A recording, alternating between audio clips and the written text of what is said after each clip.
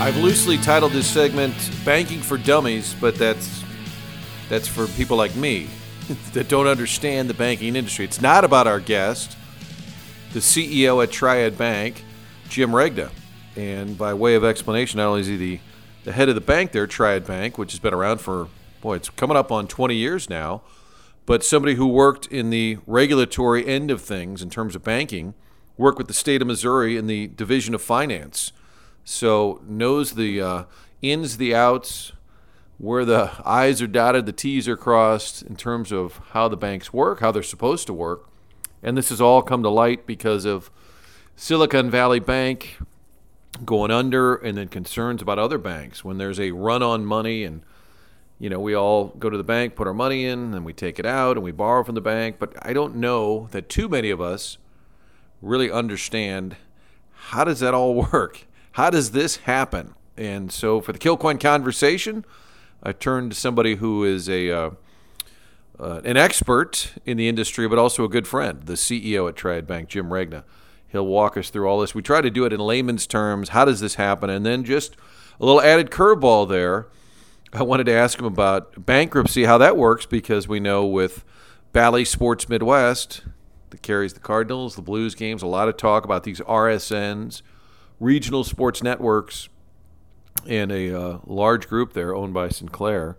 Finally, for bankruptcy, what's next for them? So that's a bonus question as we do Banking for Dummies, and we may grab Jim more often, throw him on the show to explain things in the financial world that we just don't understand. Kilcoyne Conversation, as always, coming to you from the Pasta House Studios. Kids eat free on Sundays. There's a way to save some money. Games are always on, whether it's baseball, hockey, the basketball. We won't talk about what happened to Mizzou or Marquette or Illinois or for my Purdue friends. But the point is the games are on. Kids eating free on Sundays. It's a great family hangout and also outstanding food. PastaHouse.com is where you can order online. Triad Bank, as mentioned here, longtime sponsor, just a great neighborhood-friendly bank. And you don't use those words often when talking about a bank. But my mom commented on it years ago. She said, well, I was in the lobby and everybody was friendly and they offered me a coffee and people were actually glad I was there. You just don't get that at the big corporate banks. And that's not the most important thing. How they do business is number one, and they do great business because they're a 5-star rated bank, people you can trust, but also it's just a different feeling when you do business with Triad Bank. They're on the web at triadbanking.com, also that original location, Clayton Road in Frontenac, and the second location's on Olive, just west of 270. Also great sponsors, Marie de Villa Senior Living. They're also on Clayton Road at the corner of Clayton and Weidman Road. They've been there since 1960. Red Shanedeans lived there for many years, also was a business partner. Great place for your retirement years, the Villa Estates, beautiful campus, mariedevilla.com for more information. Also B&G Tuck Pointing, the best in the bricks. Tuck pointing this time of year, looking at the outside of your home, your garage, maybe your place of business. If the tuck pointing doesn't look right, then the bricks, everything looks bad. Call my buddy Rich Galati at 363-0525. 363-0525. Number to call here in 314 area code, the 314 area code, or on the web, bgtuckpointing.com. And appliance discounters, find them on the web at theappliancediscounters.com. It's real simple. Their savings are your savings. Let's get to it. Our visit with the CEO at Triad Bank, Jim Regna.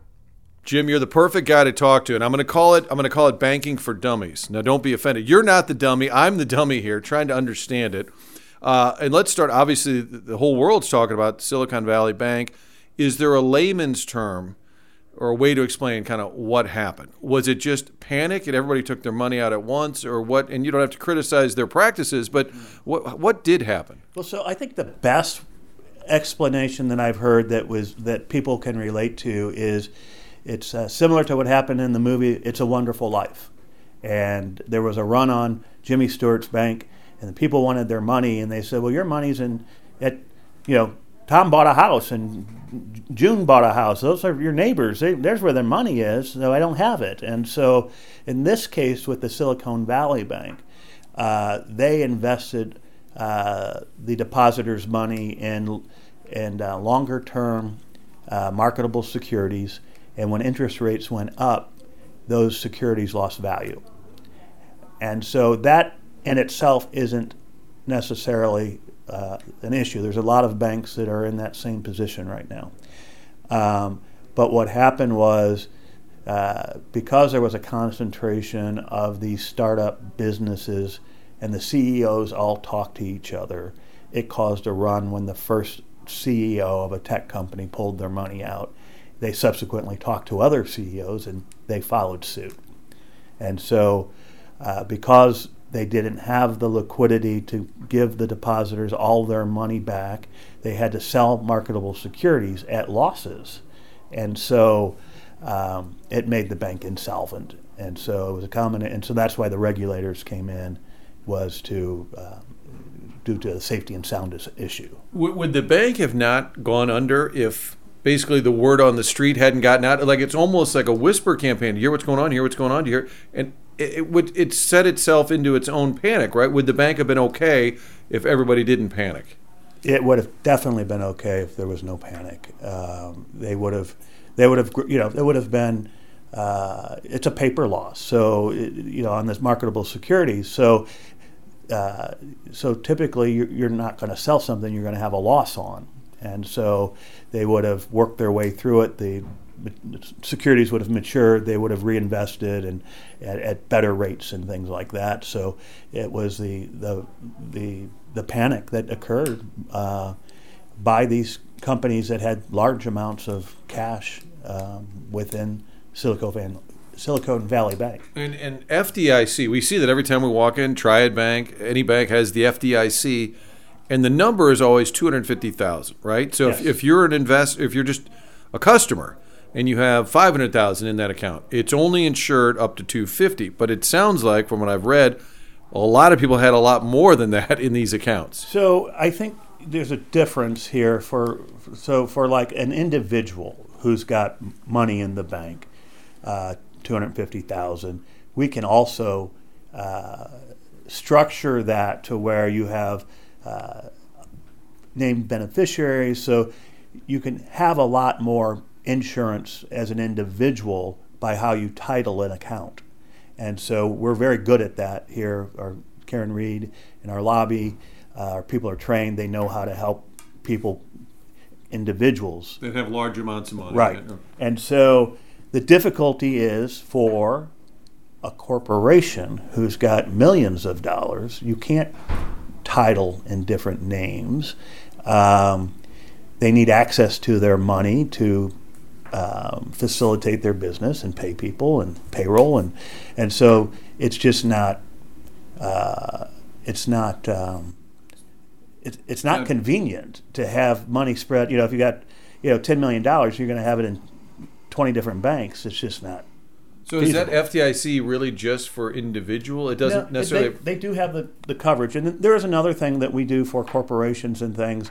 It's a company called IDS, where they will take the money and they will disperse it between other banks, and then in return, they take other banks' clients and put money in to our bank. So it does spread it out, and that's usually for like public funds, money that's not going to be operating necessarily.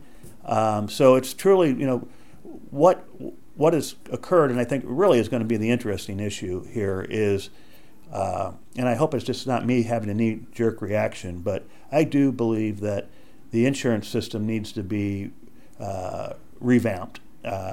Think about the fact that since the FDIC insurance came into effect back in the Great Depression, and so they've increased it over the years, most recently back in 2008, where they increased it from $100,000 to $250,000.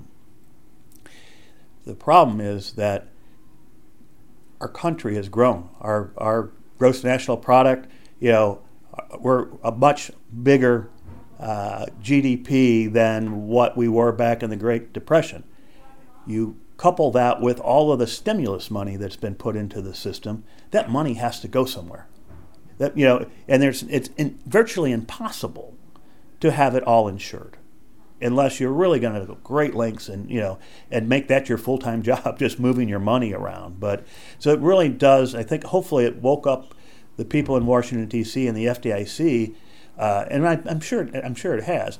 Now, when I say that, in terms of we need to do something different, and it needs to be a tiered system, and you got to know how many bank clients are uninsured because of the amounts that are in the bank. I believe that the bank should pay an insurance premium to the FDIC to cover all those deposits.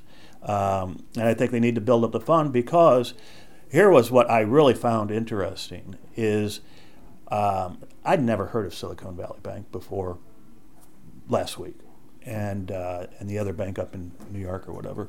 But with Silicon Valley Bank, we actually had clients here who had accounts with them. I called our legal counsel over the weekend just to hear what they were, because remember, they hadn't really determined what they were going to do with this bank. It was going to create. So I called our legal counsel to kind of see what they're hearing, and they actually had a tech division, and Midwest law firm with a tech division that had a lot of clients that were banking with Silicon Valley, and they were working with them to get their money out. And so to believe that it's just an isolated case, that it doesn't have ripple effects, is naive. I was, naive on my part, because I would have bet $100 that nobody had Silicon Valley accounts here, and so that's a real thing. You can't have companies being wiped out of their deposits, and they can't make payroll and pay people. So it's something that we have to look at as an industry, and from a regulatory side, and from an industry standpoint. And so when the government says we're going to cover everybody's money, you're not going to lose your money, and I get it, they don't want mass panic and chaos across the country. Whatever your politics are, they don't want chaos. They don't want everybody run into the bank. But then they say it's coming from this fund. What is that? Like banks pay into, or is that something new? No, the fund's been there for a long time, and it's based upon how risky your bank is. You pay an annual assessment to the FDIC for insurance. So that's been there forever. They depending on the economy, they could increase the amount to make sure there's enough funds available. If there's, like in 2008 and 9, when there were all those bank failures, they increased, the premiums that we paid the FDIC fairly significantly. So there is money there to do this. It's when they say it's not taxpayer money, that's accurate. That's accurate.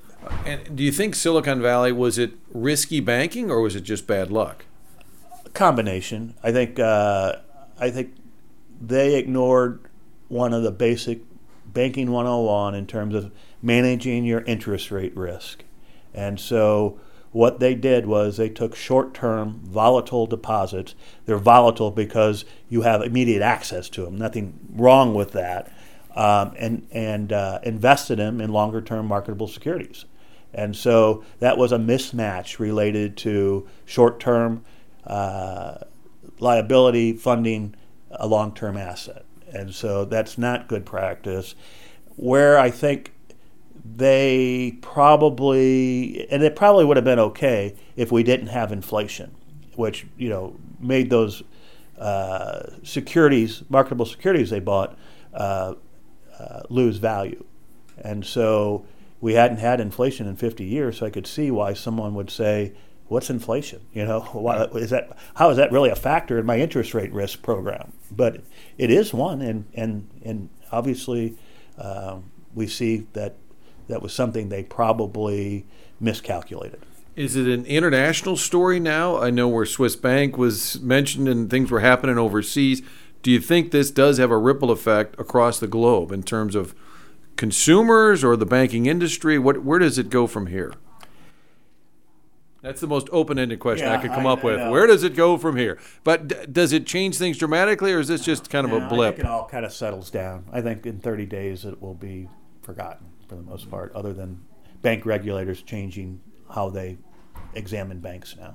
All right, and this is off the topic, but since this is banking for dummies, you can help me understand this. So in the regional sports networks, which we have Bally's Sports Midwest, there's this whole deal going on. Cardinals Blues fans want to know, will we get the games? And they're saying you'll get to see those. But the group that owns it is going to go into bankruptcy. And so now Major League Baseball, I've been told, is waiting to see what's the value. They may hop in and buy it at a lower rate. How does that work? Like, they're still making payroll for the most part, I believe. if you go into bankruptcy, so they owe all this money, how can they just say, well, we're going to redo our debt? Or how does that work? And they can still be in business? Mainly, so I'm not sure of all of their financial woes, but I think from what I understand, they overpaid for these contracts. And so I think really their strategy is we'll file bankruptcy, renegotiate the contracts, and be able to continue to broadcast, but at a lower fee to the baseball team. So bankruptcy in this sense, they just kind of are going back to the table and saying we can't afford it. So they're not necessarily for sale at this point. I wouldn't think so. I think my view of it is it's a strategy to try to renegotiate the contracts. Banking for Dummies with the one and only Jim Regna here at Triad Bank. Hopefully everybody learned a little something. I mean, that's the goal, I guess, of all of our conversations. Maybe something you didn't know or a story that gets revisited. The Kilcoyne Conversation. Sometimes walking down memory lane, but every once in a while we're going to do current events, topical conversation, including this, the banking industry. Where does it go from here? And I think maybe, well, Jim does know better than us, but hopefully he's right that things just sort of calm down. I guess I shouldn't point the finger at the media because I'm in the media, but there always does seem to be some hysteria, whatever the topic, and then it just sort of quiets down. It just sort of goes away. And not that it's that simple, but let's hope that that's the case because you don't need an international crisis when it comes to banking. Thanks to Jim for hopping on the show, as always, from the Pasta House Studios. Tell the folks all the time, if you've got kids playing sports and you're on the run during the week, let Pasta House do the cooking. Just get one of those family meals. Pick it out online at pastahouse.com. B&G Tuck Pointing. In addition to tuck pointing, they also do waterproofing, foundation repair, a lot of great before and after pictures. They're always tweeting those out. bgtuckpointing.com or call them up, 314-363-0525. Triad Bank. Great place for people like me, my mom, but also business owners. You'd be surprised how many businesses around town do their banking with Triad Bank. They've figured it out, what it's like to have a locally owned, locally operated bank. It does make a big difference, especially our business owners here in town. Find out for yourself. Visit our friends at Triad Bank. Appliance discounters. I always talk about the low prices on merchandise, but also the great service team. That's my guy, Sean.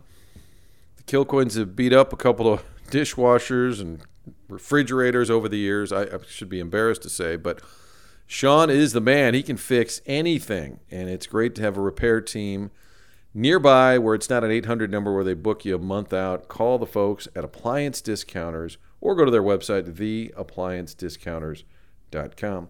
And, of course, Marie de Villa Senior Living, corner of Clayton and Weidman Road.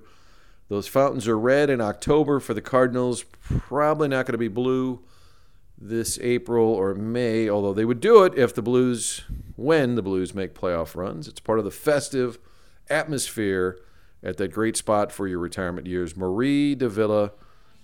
MARIDEVILLA.com. Every time I spell it out, I feel like Jack Buck. MARIDE, as he would spell things out. Thanks for listening in to the Kilcoyne Conversation. You can find us, as always, at Spotify, iTunes, and at scoopswithdannymac.com.